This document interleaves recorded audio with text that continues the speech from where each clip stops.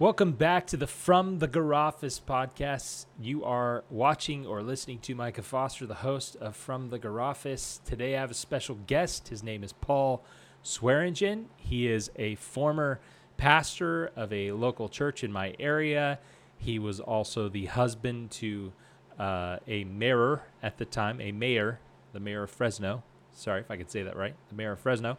And just really has an interesting story. He's utilizing digital means to reach a different audience than anybody else I know on TikTok, YouTube, and Zoom, and you name it. And he's there, and he's doing something powerful. And so I wanted to talk to him and have a dialogue about that. So here's Paul. Well, thanks, Paul, for being willing to be on our podcast today. Again, I talk mostly about faith in the digital space, and really talk to different people who are utilizing digital to build community, to grow, to seek, to learn. And you've been doing that for a while now. So why don't you tell me a little bit about what it is you're doing and maybe a couple of stories. What's the impact that it's having on people's lives? Well, I work as a life coach, kind of what I do for my daily bread and income in the household. But I also love being a content creator. So when I stepped out of being senior pastor of a church that I had led for 10 years, I just began sharing content online. And as I did that, I started finding there was this space out there of a growing number of people who are leaving their church community behind for a number of reasons but don't want to leave their faith behind. Mm-hmm. And so we all kind of started finding each other through TikTok, if you can believe it, of all things. I thought TikTok was just 15-year-old girls dancing, on the. But I started talking about kind of my beliefs and what my process has been as I stepped out of leadership of an evangelical church and found this group of people that were saying, a lot because of politics, I don't feel like I can be at my church anymore. But I don't want to leave my faith behind, and going through this process, deconstruction has really become the word around it. So I was just doing content for these people, and I had this thought of like once a month, I'm just going to offer communion to people online, and just Sunday morning, we'll offer communion, and we'll do it once a month. And so we did that right after that COVID hit, and then a whole bunch more people weren't able to go to their church, as we well know, and all of a sudden people started reaching out to me and saying, wow, we really love doing that communion. Could we do that every Sunday? And I was like, I have zero desire to start another church.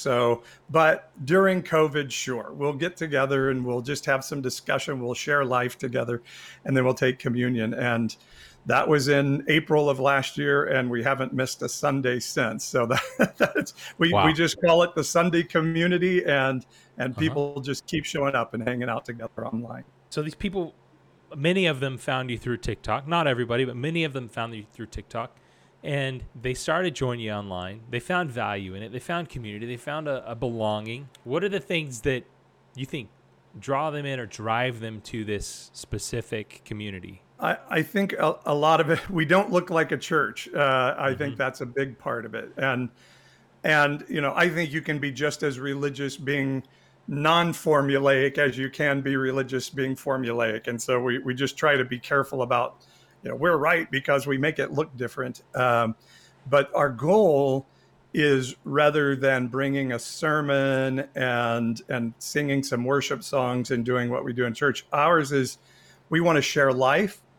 And we want to chew on concepts together. And so everything is a discussion rather than a teaching.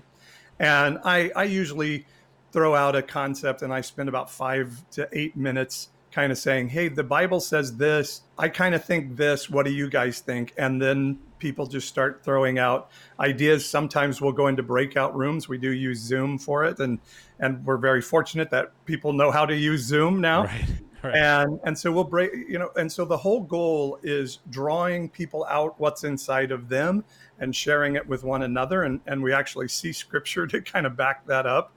But then we do come around to then the holy moment of sharing communion together and still acknowledging, hey, there's a divine out there that we get to interact with together in community, and there's something powerful about doing it together in community. So I think it's kind of that combination of informality, for particularly for our younger people in our group, but then still having this holy moment that a lot of people seem to think. And I'll tell you one more thing on it, and not to keep talking too long, but a lot of millennials who have left sort of traditional evangelical churches are finding their way to sort of the high church and the more formal churches, because there's something about that sort of high holy feel that they like. And we're finding that doing communion together is something that sort of binds us together in this divine moment that has really become an attraction to our younger people that I find very fascinating.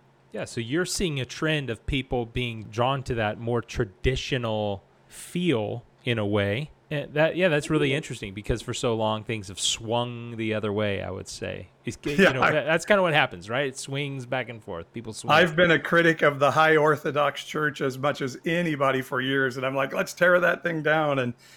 And now I see the value. And one other thing we're doing in that, Micah, then on Wednesday mornings, I do what I call a spiritual mindfulness moment, which is really a time of contemplative prayer, if you will, in our Christian terms of mindfulness, which is really becoming quite a thing in the world. And so we just have some time again where I just share a little bit of scripture, and we say, how do we connect together and connect to the divine in sort of a contemplative moment? And people are really drawn to this stuff and can do it online in a relational sort of way that I think is really an amazing thing in the 21st century.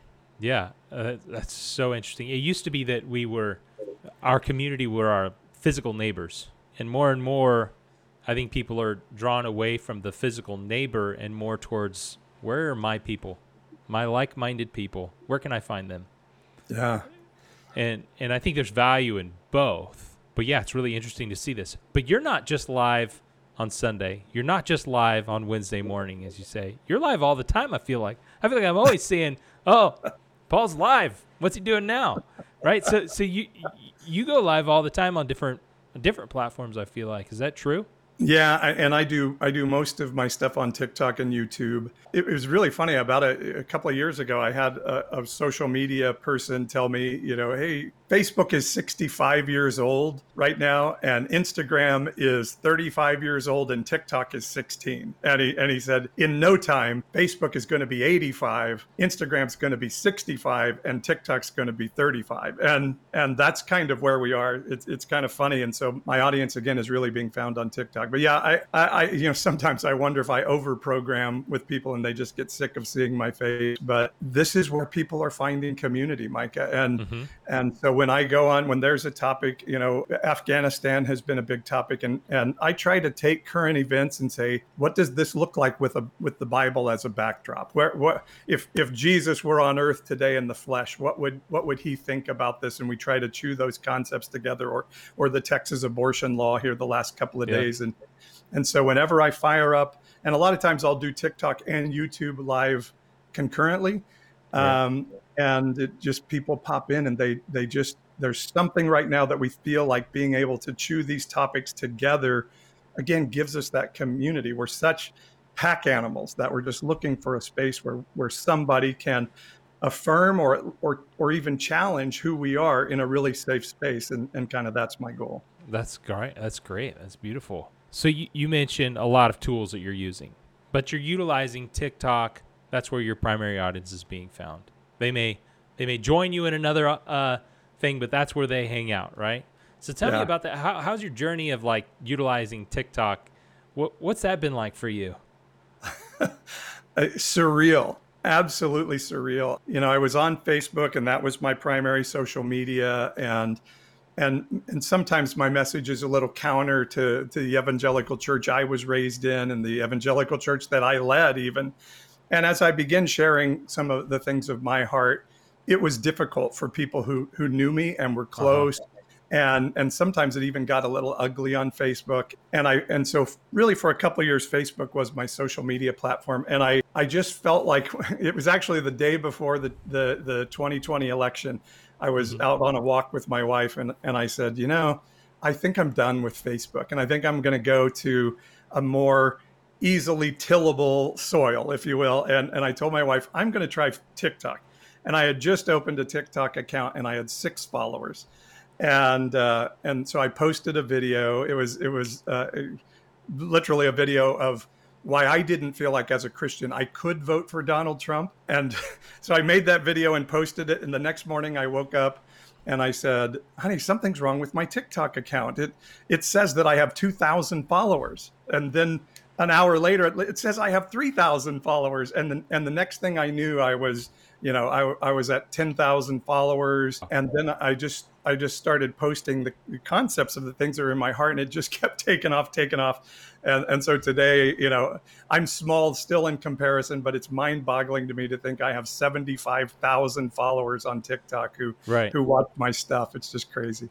Yeah, I'm one of those followers. I watch your stuff. I watch Awesome. everything, right? I follow several different people, but I enjoy watching some of your stuff and seeing your perspective on things, because I think that's been something that the church in large has been hijacked by certain thought processes or certain lanes of thoughts, and it's been hard for anyone to have a counter, a different opinion and not be, labeled a heretic and spat upon and, thrown things and tried to stone and all that kind of stuff. So I know you've had your fair share of that stuff as well.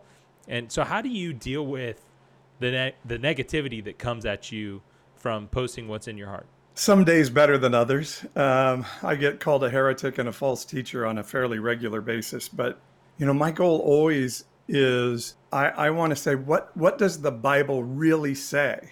And so often I bring up a concept and I can tell that people are just Googling verses that they've heard somewhere along the way. And then they're like, yeah, but what about, this verse? Uh-huh. And I want to take people to like, okay, let's go to the context of what that verse is saying. Let's read the verses around it. Let's study the historical context of that. And the basic purpose of that is I believe Romans 12:2-3 says, don't be conformed to this age. Some of us translate that as don't be conformed to that world out there. But I really believe that verse is saying, don't be conformed to this age. Don't get stuck in your echo chamber. But the verse says, don't be conformed to this age, but be transformed by the renewing of your mind so that you can know the good and perfect will of God. And I really believe the concept of that verse is we should be challenging our beliefs always. That renewing of the mind is built in a way in that verse that it means a never-ending renewing of your mind, that we should, and we get scared that we're going to be, deceived and by some false teacher. And so we shut ourselves down to learning and discovering. But there's a proverb that says it's the joy of God to hide a matter and the honor of kings to search it out. I think we're supposed to be always searching for hidden truths and where are you today? And Jesus said to the Pharisees, you can look at the sky and know the weather, but you don't know the signs of the times. He was not impressed with their learning and theology if it wasn't able to be led by the Spirit to what's happening at the moment. And if we get stuck in like, well, we've always believed this way, so it has to be this way, I don't think we really believe what we believe. And those beliefs and what we see happening in this sort of deconstruction territory out there is, I say it's like a sweater with a string, and you pull a string and you go, what? There are other Noah's Ark stories in other religions, and they start pulling the thread, and the belief system just starts unwinding. So I think it's really important that we are on an ongoing basis challenging those things. And I feel like that's a call, if you will, to put it in Christian terms, or a purpose of my life. And so, the people coming and saying false teacher, it's a part of it. And some days it really hurts and is discouraging, particularly when it's from people I know. And some days I combat it very strongly because I'm really big on, I'm going to protect my audience out there who have been hurt by the church, who have been hurt by dogma. And I see that Jesus was very confrontive to that religious oppression as well. So at times I get pretty aggressive with coming against it. But the real key ultimately, Mike, is have a wife that's with me on what I'm doing and have good people around me who every once in a while I could say, oh, my heart's hurt by, being called a false teacher or whatever else today. And let those people start to encourage me of like, yeah, but you're doing what you're supposed to do and keep going. And then the ultimate encouragement is when, I actually get this on quite a frequent basis, and it makes me a little bit emotional. I have atheist followers on a regular basis who say, I'm reading the Bible because of you. I'll come to your Sunday online church service, or I'm coming to your mindfulness moment, or I'm listening to your Bible talk on a Saturday morning. And I'm not sure I even believe there's a God, but you make me intrigued about it. And when I see that, and I think of how Jesus sat with the outcast of culture, it just makes it worth it. So I guess a really long answer to your question of, I just have to know this is what I'm supposed to be doing, and there's going to be some messiness in the middle of it. Wow. I'm sure there are some people who are feeling that, who might find themselves listening or watching and feeling some of those same things that you're describing as well. I want to go back to your mention of the verse in Romans, and I love how you're talking about, that we can't get stuck in one frame of mind. If we got stuck in one way of thinking for the history of the church globally, we'd be stuck in some crazy stuff right now. Just thinking about it. And in maybe in 1,000 years, if there is 1,000 years from now, as far as we see it, maybe they'll say the same thing about us. But what I love about that verse that we attribute to Paul is that it's so interesting, because what we know about neuroplasticity and the way that brains work and the way that we create these thought superhighways that kind of automatically jump to certain conclusions, what he's saying there is actually there's a way that those can be changed. There's a way that God designed your brain to be moldable, and you don't have to be stuck in the same thought process, activity process, trigger and response process constantly.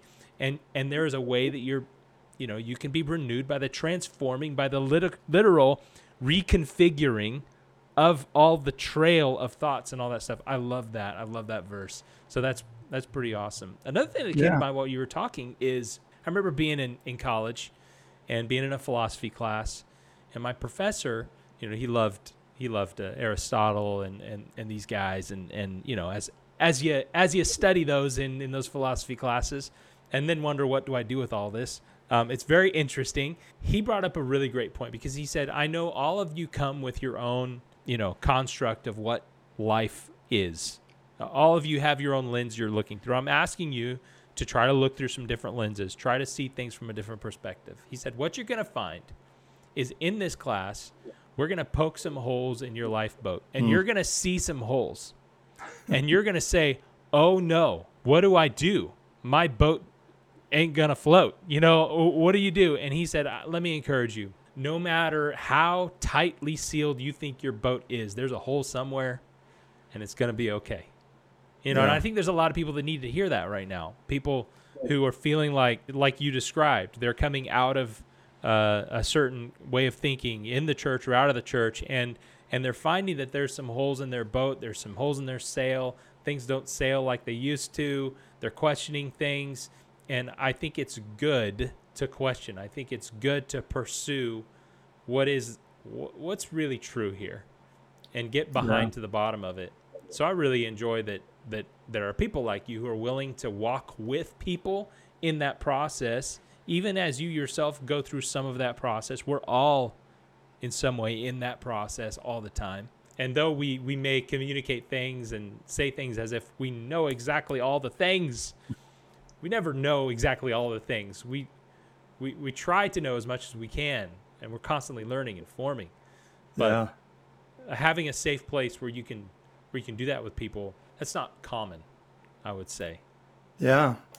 And I think there's a real danger if we're not honest to that in the church. And we see it. I mean, we know the millennial generation and the Gen Z generation are leaving the church. I don't mean to say not coming back, but statistically they're the lowest churched generations in American history. And I think a lot of it is that we're teaching them this easy, definitive theology, and then they're going off to college, or they just Google something and they find out, oh wait, that it's not so easy as I've been told. And even for me, and it was funny because it was my my seminary pastoral Bible training that really started to unravel some things for me, in that I had grown up in a rapture, a pre-trib rapture tradition that Jesus was coming any moment, and we would go and others would be left behind. And when I began to learn, or I did learn for the first time, that there were other Christians that loved Jesus as much as I do, that didn't believe that. And then as I started to be taught in our class that the rapture was actually a new theology, not a long-term theology of the church, and actually was believed by a very small subset of Christianity, it felt to me like I had been lied to. And when I'm like, okay, if I was lied to about that, what else was I lied to about? And then as I began to learn, hey, this book I have that's called the Bible didn't just float down from heaven in this form. It was human beings that in very messy ways put it all together. And hey, Jesus had a Bible that had some books that we don't consider to be scripture. Then you just start going, well, maybe it's all wrong. And there is a reaction at times from people that are like, I'm just going to throw it all out then. So I think it behooves us, particularly in the digital generation, when information is so available and there's so many blogs and so many podcasts and all those things out there, that we be very honest about our belief system and say to things like, I was just doing a video today about Luke 1 in terms of the abortion argument, and people will say Luke 1 is proof that life begins at conception because John the Baptist leapt in his mother's womb. And I'm saying you can absolutely use that verse to make the argument, but it's not definitive. Let's be honest, because the Bible puts human characteristics on trees clapping their hands and hills singing. And so we just have to be honest, hold our belief systems a little bit loosely, live in tension. And then I think we can start to figure out this way around of well, Jesus lived like this, so why don't we just try to live like that and see what happens? And then we'll navigate these other difficulties around. But when we say, no, my belief system is right and it has to be right and I have to defend it at all costs, it's very difficult for us to interact with the world around us and others, and we become pretty unpleasant. So I think there's a way that I was taught by evangelicalism growing up that we can do better, that actually portrays a gospel that loves God and loves our neighbor as ourself, that is attractive and draws people to the kingdom of heaven rather than causes them to go running, screaming in the other direction. I remember having some similar thoughts in some of my theology classes. Well, yeah, seminary will screw up your theology. As I remember, learning about different sources that the Gospels probably drew from. Q, different. There's some different things. Yeah. Q, not the QAnon thing.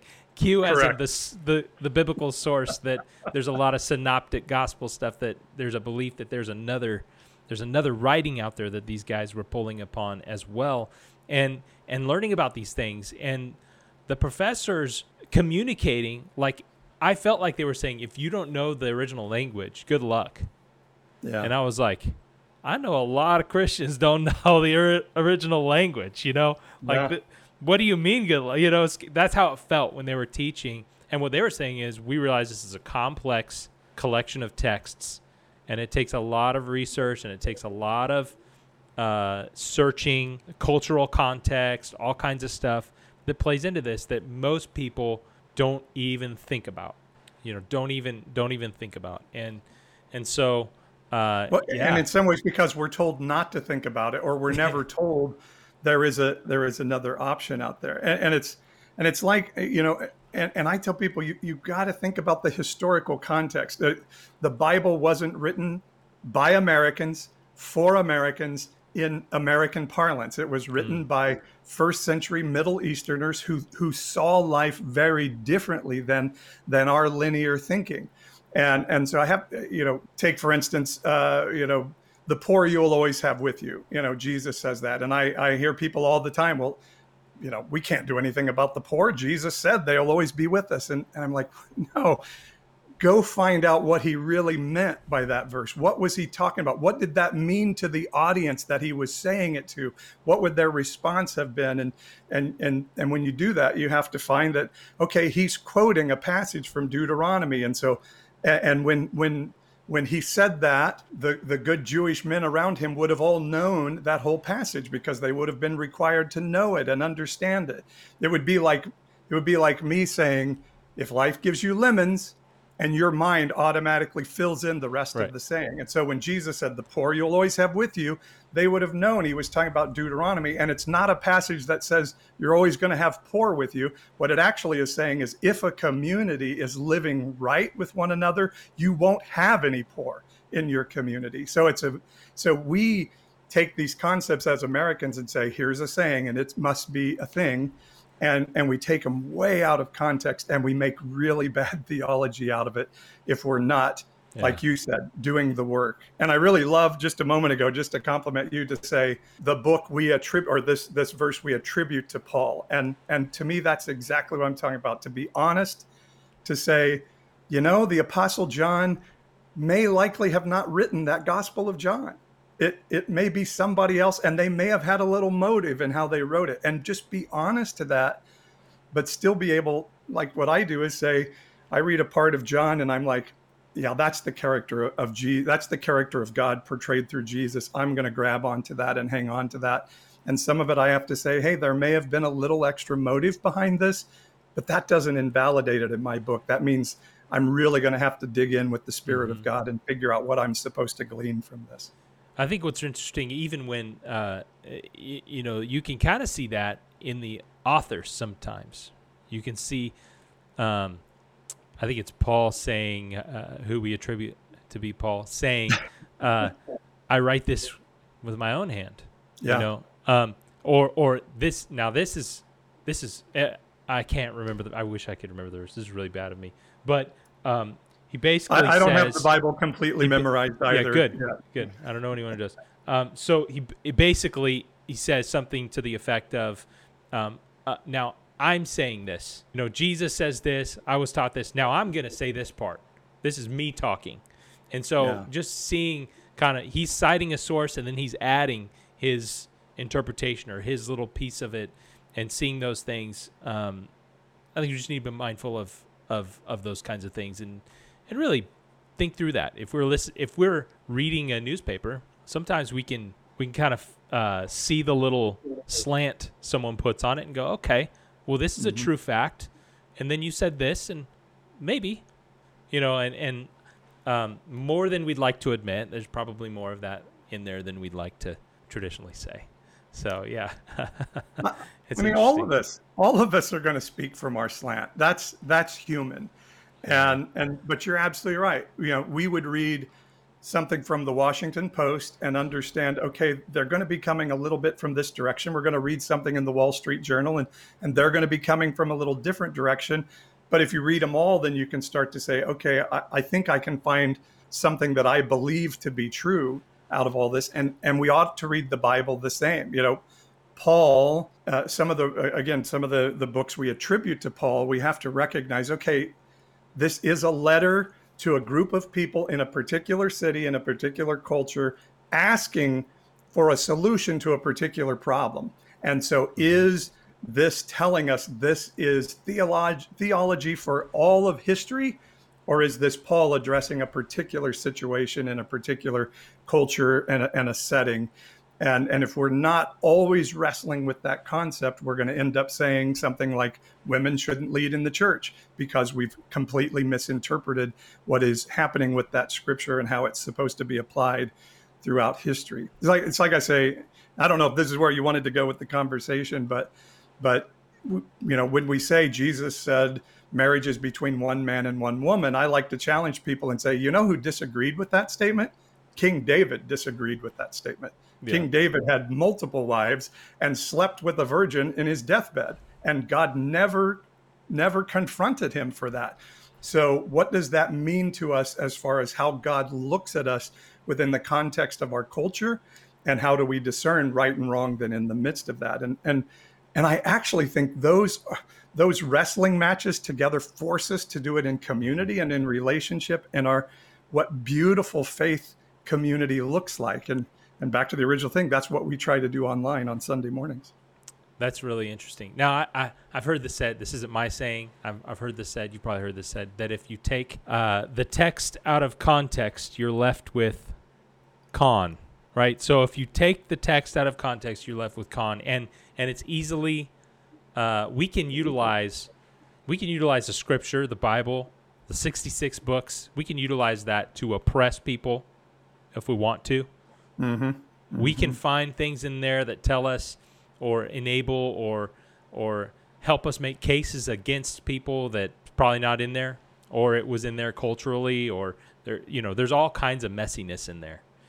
And that's why I like to tell people, if you're going to crack open the Bible, I would prefer you start with the Gospels and the words of Jesus than with Genesis, because I feel like you're going to make it like, through Genesis, it's going to be interesting. You're going to be like, this is interesting. But once you get to that Levitical law and all that stuff, you're going to be like, I'm out. This is crazy. I'm not doing this. Yeah. So no question. So if we put the same weight of all Scripture, all what we say is Scripture, if we put the same weight and value across our whole life with it, then we're in trouble. I'm in trouble. I eat bacon all the time, and I like it. Yeah. We're in big trouble. So, yeah, we start to find ourselves in discussion with the world out there, where from an evangelical perspective, we're railing about abortion, and somebody from outside the church is going to say, well, yeah, I read your Bible, and your God commands babies' heads to be bashed against the rocks. And we have to be ready to understand the context, as you said, of those passages to be able to say, okay, let's wrestle with what this meant together. Do I worship a God that loves genocide and babies' heads to be dashed against the rocks? And I'm sorry if that's triggering language for anybody. Or is there another way to look at the Old Testament? And ultimately, I say to evangelicals that you're not very hypocritically cherry-picking Old Testament law to impose onto others while forgiving the ones that we want to forgive of ourselves. And so context, you're absolutely right. Context is everything. And again, in the digital age, everybody has access to information out there. So it's very easy for them to figure out we're full of it when we say the Bible clearly says things that the Bible doesn't clearly say. Here's what I think is helpful. If when someone is teaching the Bible, okay, to a group of people, it's helpful to have a basic understanding of the various ways to read that, and to share those, and then to say, this is where I land and here's why. I think that's a helpful, responsible way to talk through Scripture. It's hard, but it is helpful and I think responsible. So even as you're talking about, pre-trib, and there's amillennialism and post and pre and all this kind of stuff. I oftentimes I don't even know where I land on that, but I always go back to the point where I'm like, for me, none of that is going to impact really how I live my daily life and interact with people and love people. And that's the bottom line, is loving God, loving people. And we say it all the time in the context of the ministry that I'm involved in the church I lead, that our love for God is authenticated by our love for people. Mm-hmm. And that's what Jesus said people would know us by, is our love, would know we were followers of his. So anyway, man, good stuff. Well, tell me about where do you probably don't, but where do you see yourself going with all of this in terms of the ministry that I'm calling it a ministry, I'm labeling it a ministry, the ministry you're doing online? That is such a great question. And I wish I could give you an elevator pitch answer.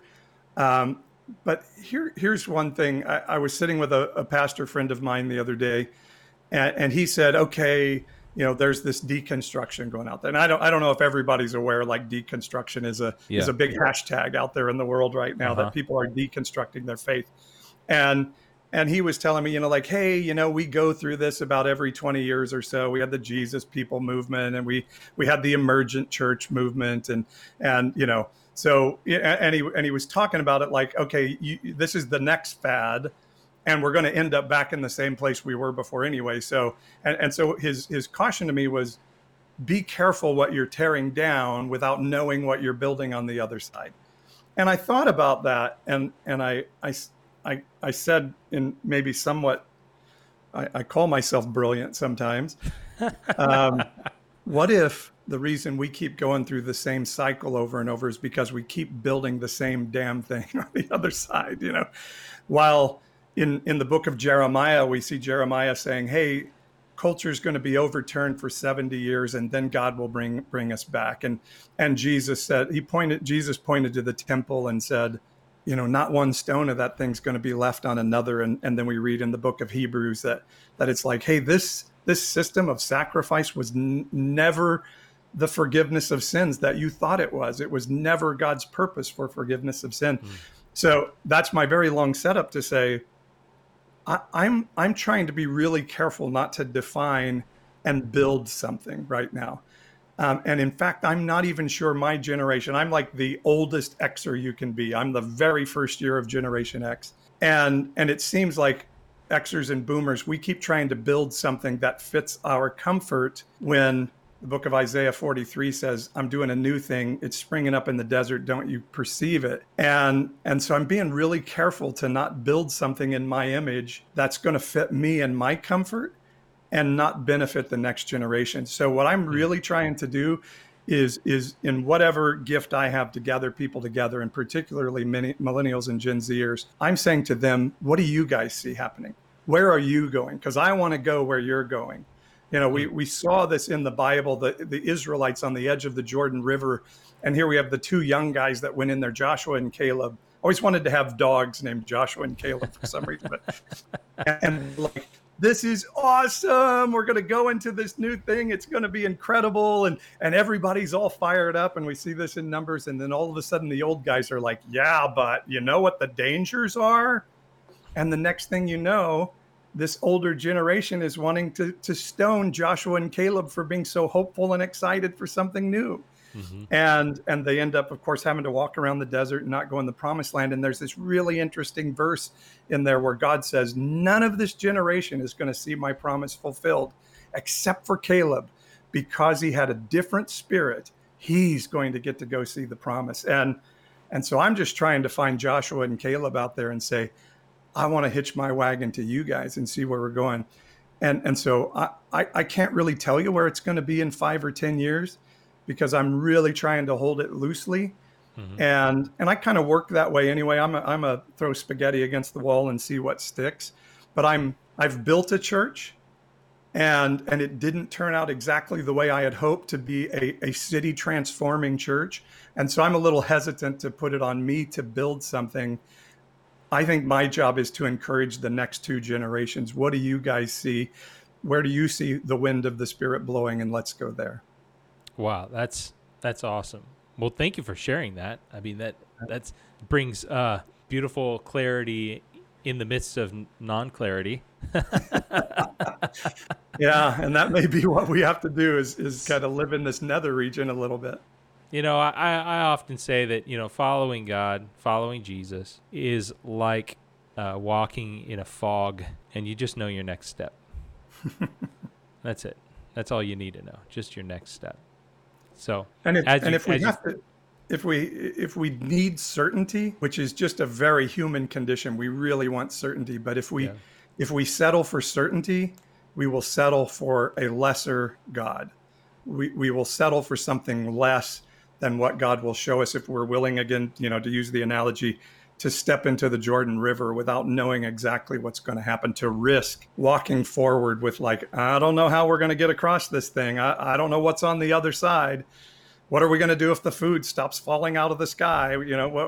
If we get afraid of those things, then we limit ourselves from seeing the fullness of what could be. Well, I really appreciate you taking the time to be on the podcast with me. I've enjoyed this conversation. I hope it's encouraging to somebody else out there who may be questioning, trying to figure things out, studying, pursuing. If somebody's like, man, I really resonate with that guy, where can people find you? Well, I'm Pastor Paul _TikTok on TikTok, and Pastor Paul TikTok on YouTube. And my website is pastor-paul.com. Don't go pastorpaul.com, pastor-paul.com. pastorpaul.com, and those, they'll find me through all of those resources. Didn't you used to be Old Pastor Paul? Yeah, I was. Something I was like that? originally Old Pastor Paul. I actually started my plant. I was pastor with the plant to start, and then Oh, that's Old funny. Pastor Paul. But the branding changes from time to time. There you go. Well, thank you so much for being on here. God bless you and everything that you do. And I hope that that you continue just to follow his leading. Yeah, and I'm glad we got connected, Micah. I appreciate what you and your wife are trying to do. And yes, it's just been a pleasure to be able to talk to you today. Thanks.